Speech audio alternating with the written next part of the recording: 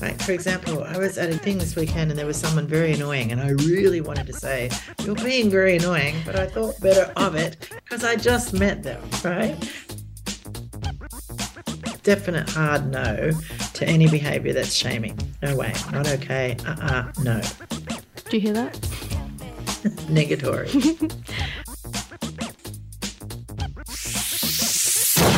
Come on.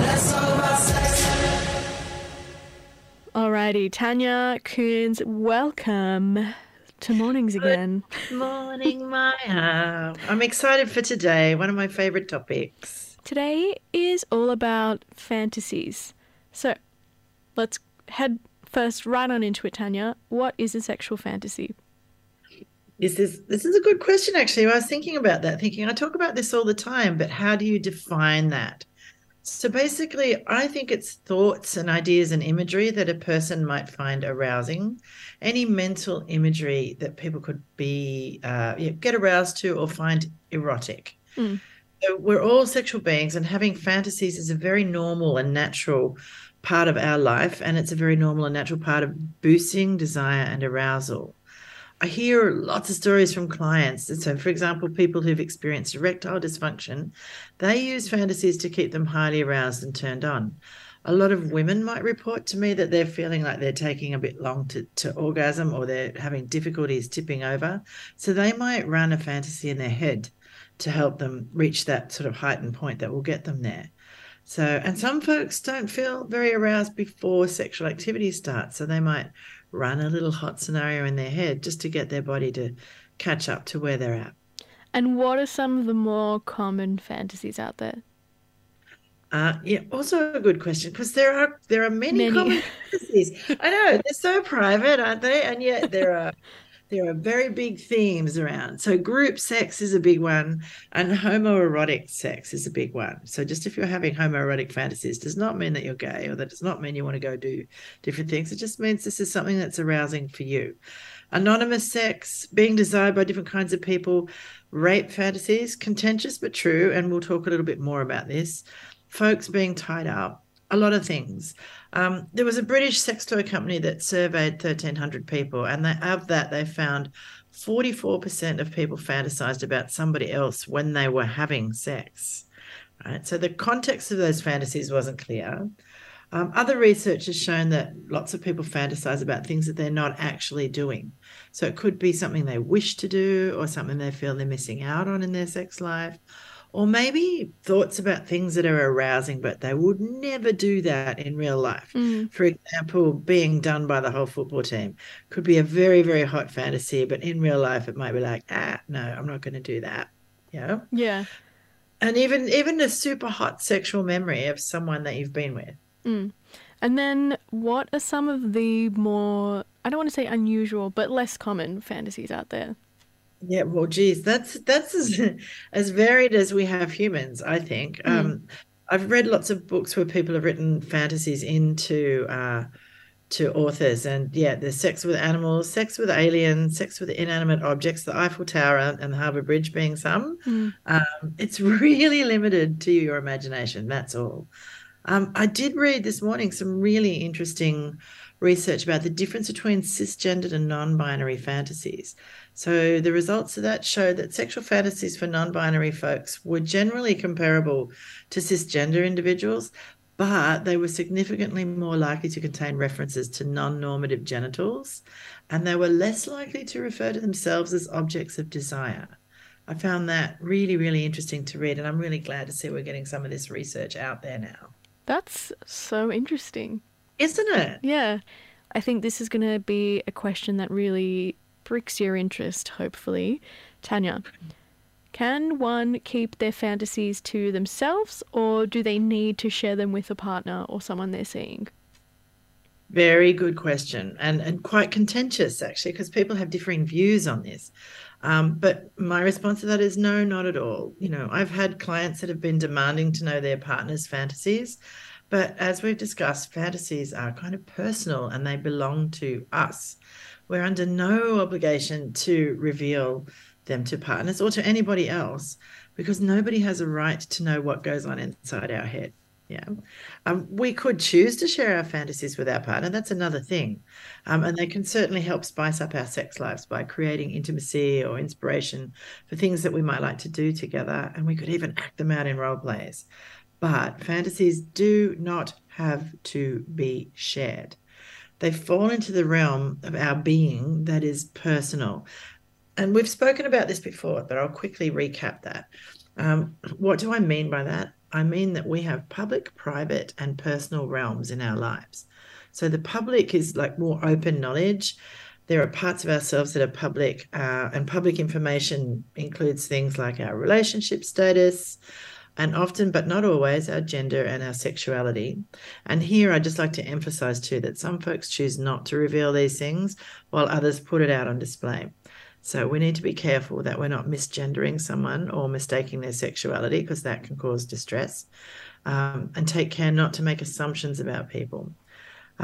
Private realm, this is sort of some things that might be a bit secret. They're parts of ourselves that we choose to divulge to other people. And that's specific things like the knowledge of what gets our partner off, or whether we like particular sexual activities, or the things that turn us off. Or maybe if we're choosing to attend specific events like kink or swingers parties or so on. Private, we choose our audience for those. Maybe we don't tell our bank manager that. Yeah. Um, so private means not general knowledge. Personal realm, this is individual ownership, the parts of ourselves that are personal. Things like how we like to masturbate. If we watch porn, what do we watch? What type of porn? What fantasies we have falls right into that category. These are things that are generally just for us, and we would most likely not share with other people. Some folks, of course, are very happy to share this information, but it starts off as personal knowledge and experience, and it's totally up to the individual to choose whether they divulge this or not. Lots of people have fantasies that they call on during masturbation or sex, and it's totally okay to keep that to yourself. Your partner does not have the right to know a fantasy. They can be curious and they can ask you, but it's totally within your remit to say, this, I'm not really comfortable sharing that, but thanks for asking. So, how do you know if you should try a fantasy out in real life or keep it to something that is just, locked up in your head for you to experience whenever you'd like to pull it out, I guess? Yeah. Oh, this one's such a tricky question, isn't it? Mm. I think most fantasies don't get acted on due to like social, moral, cultural, religious constraints. So I think looking at the constraints that you have around you and maybe thinking through the possible ramifications, like, could I get arrested? Is this legal? Lots of things. What kind of shame might I attract? Will I be okay with this? Will I feel ashamed? And I think it's really important to remember too, just because you have a fantasy doesn't mean you need to act on it, right? I have tons of clients who are, for example, bisexual, but they date one person at a time. So the assumption often people make is, oh, you're bi, you have to date lots of different people at once. No, that's for polyamorous or ethically non-monogamous folks. But if you are monogamous and you are attracted to lots of people, one at a time is how it will work. And people can't control themselves, right? We have lots of ideas that pop into our head that we don't act upon. Right. For example, I was at a gig this weekend, and there was someone very annoying, and I really wanted to say, "You're being very annoying," but I thought better of it because I just met them, right? So I had an idea about that, but I said, "Yeah, I think I'm going to keep that one to myself." So just because we have a fancy of somebody or a fantasy about someone doesn't mean that we need to act on it. It can stay up in our pretty little heads and be quite enjoyable and very private. Here is a big question for you, Tanya. Is it common to fantasize about other people? Yeah, it really is. It's extremely common. Um, I think it shows that you're human and shows you're alive if you're thinking about other folks. Lots and lots of folks are in monogamous relationships, but it doesn't mean it stops you thinking about or being attracted to other people. It's how you choose to act after that. So I think there'll always be sexual thoughts and fantasies popping into our head, particularly whilst we're engaging with our sexual partners. So if we choose to embrace these fantasies, this is the interesting part, we can kind of increase the chances of sexual satisfaction. if we get all caught up and get ashamed about them, they can become distracting and they cause anxiety and maybe a bit of emotional distress, and they can take us into our heads and away from our bodies, which in turn decreases sexual satisfaction. So we also need to remember that, particularly as we get older, the mind is our biggest sexual organ. It always is, but the importance of that as we age gets bigger and bigger and bigger. And do you have any advice for someone who wants to tell their partner about a fantasy they want to try out? Aha, yes. Well, this is dicey area, isn't it? Mm-hmm. I think asking your partner first, like, hey, are you up for hearing about a fantasy that I have? They may not be, or they might be frightened. Or you could suggest to your partner, look, I've had a fantasy that I'm curious about acting on. Would you be interested in hearing it? There's no obligation for you to participate in. It's just a thought at this stage, but it might be nice to share it. Mm. Yeah. And then after you've told them, check in to see what they think about the fantasy and if it's of interest to them to act on it, or if they've got any questions. If they're keen, you can get into planning and what you need to act out. And always make sure that you've got consent and that it's okay at any time to change your mind. And when you are making your plans, consider folks' physical and emotional safety, because fantasies can be right out there. And it's okay to go, this is a great idea. As we're getting to making this more real, maybe it's not a great idea. Mm.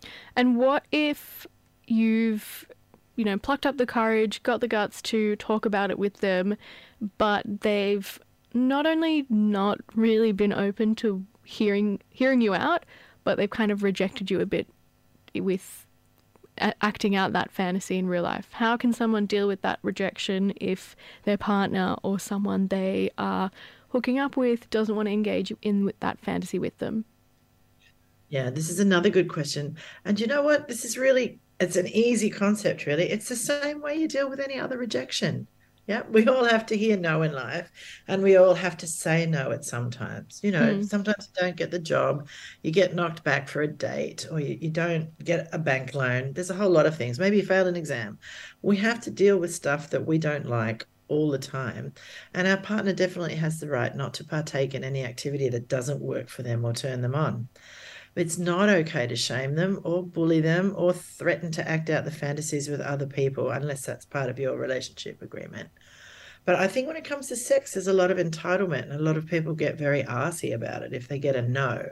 And I think it's important to realize, just like many other things in life, we don't always get what we want.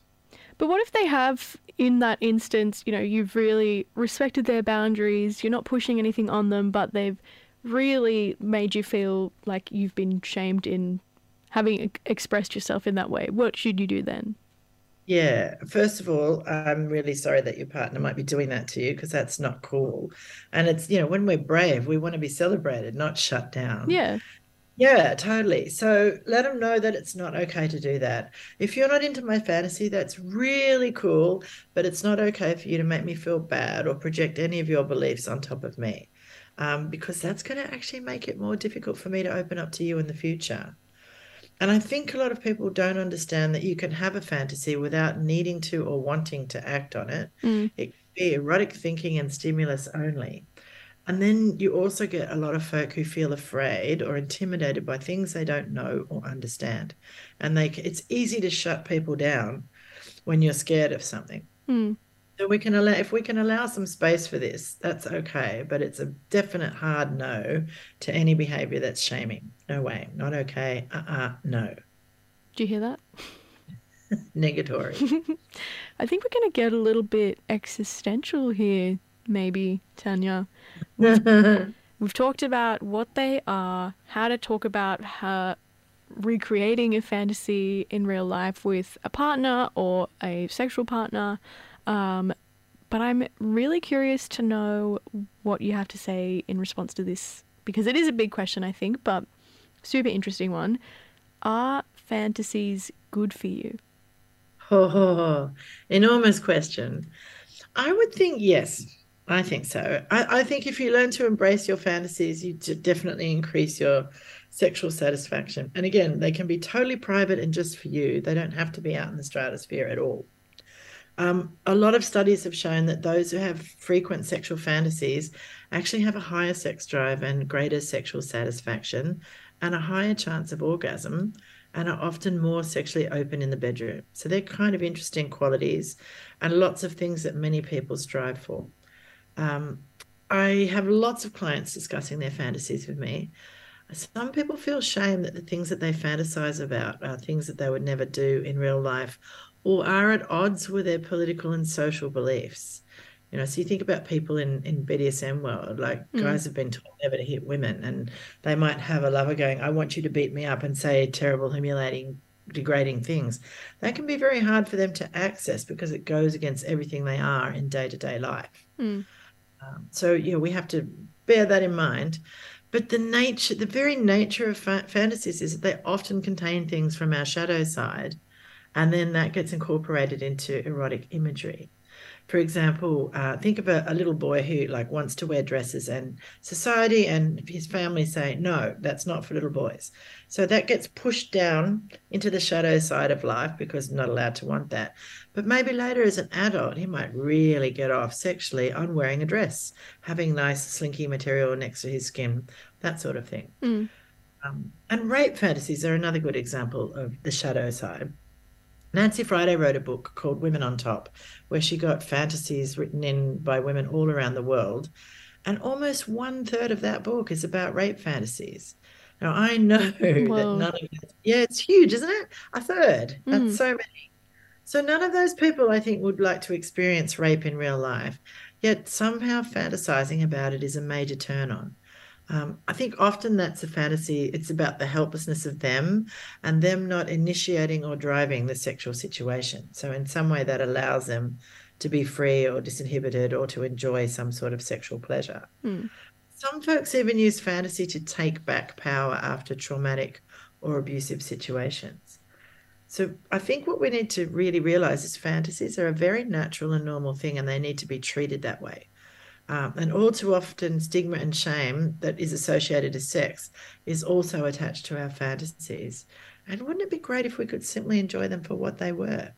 Yeah. I mean, on the other end of the coin, though, what if you have a fantasy that you don't really want to have? It's almost putting you off in that sense. Is there a way to control them or stop them from coming into your head? There've been excellent questions today. Amber, thank you, our super producer, who wrote this from their COVID deathbed as Mm-hmm. well. Um, uh, I think it's really tricky, this one, because we can't control the thoughts that come into our heads, but we can choose how we engage with them. So we mentioned the shadow side before. It is important to know that lots of things from our own or society's shadow sides can come into our fantasies, and that's totally okay. It might be a bit disarming, Mm. uh, but then I've also had clients come to me fantasizing about sex with children, and they've been terrified that they might want to act on that. And I completely understand that. And, for us to understand, we really need to treat this. It's very important to treat things like this with compassion and care and investigate if they're wanting to act on that. Discuss the law with them, and also to acknowledge that all through time there have been people that are attracted to children. But in current times, we know that harm can be done interacting with children, so it's not okay and it's against the law. It's not up to us to be horrified and to shame people because, particularly if they come into a helping professional, that's not the time and place. But maybe because it's a fantasy, can you focus on other things? Can you do a role play and remember that it's not real? And then things like in the kink world, they actually play out bigs and littles. There are people that act like little babies, Mm. and there are people that act like bratty teenagers, and they do incorporate sexual play into that. And, that's totally okay. So, having a look at how people can do it in a way that's safe for them and safe for others. And it requires us suspending our judgments because sometimes we don't understand things and it's not nefarious. It's actually what's going on for that person. So it's always good to be curious and kind and generous where we can. Sage advice, as always, Tanya. Um, I think that brings us to the end of today. We've run out of time, but my God, what an incredible year of Let's Talk About Sex again. Oh my gosh, that's right. This is the last one for the year. Do you know we're also nearly up to 100 episodes? So this is very exciting. That's right. Absolutely. And next year, one of my teachers will be in town and we're going to do a little special on consent, Mm-hmm. which is hella sexy. And this is, I would say, one of the world's best experts in consent. So send us in your questions because there are so many things about consent that people can ask about and learn from. So we'd really like to be able to cover that for you. Yeah, and if you can guess who that is, woohoo! Oh, hey. Thanks for popping through, Tanya. I'll see you very soon. Merry Christmas, everyone, and Happy New Year.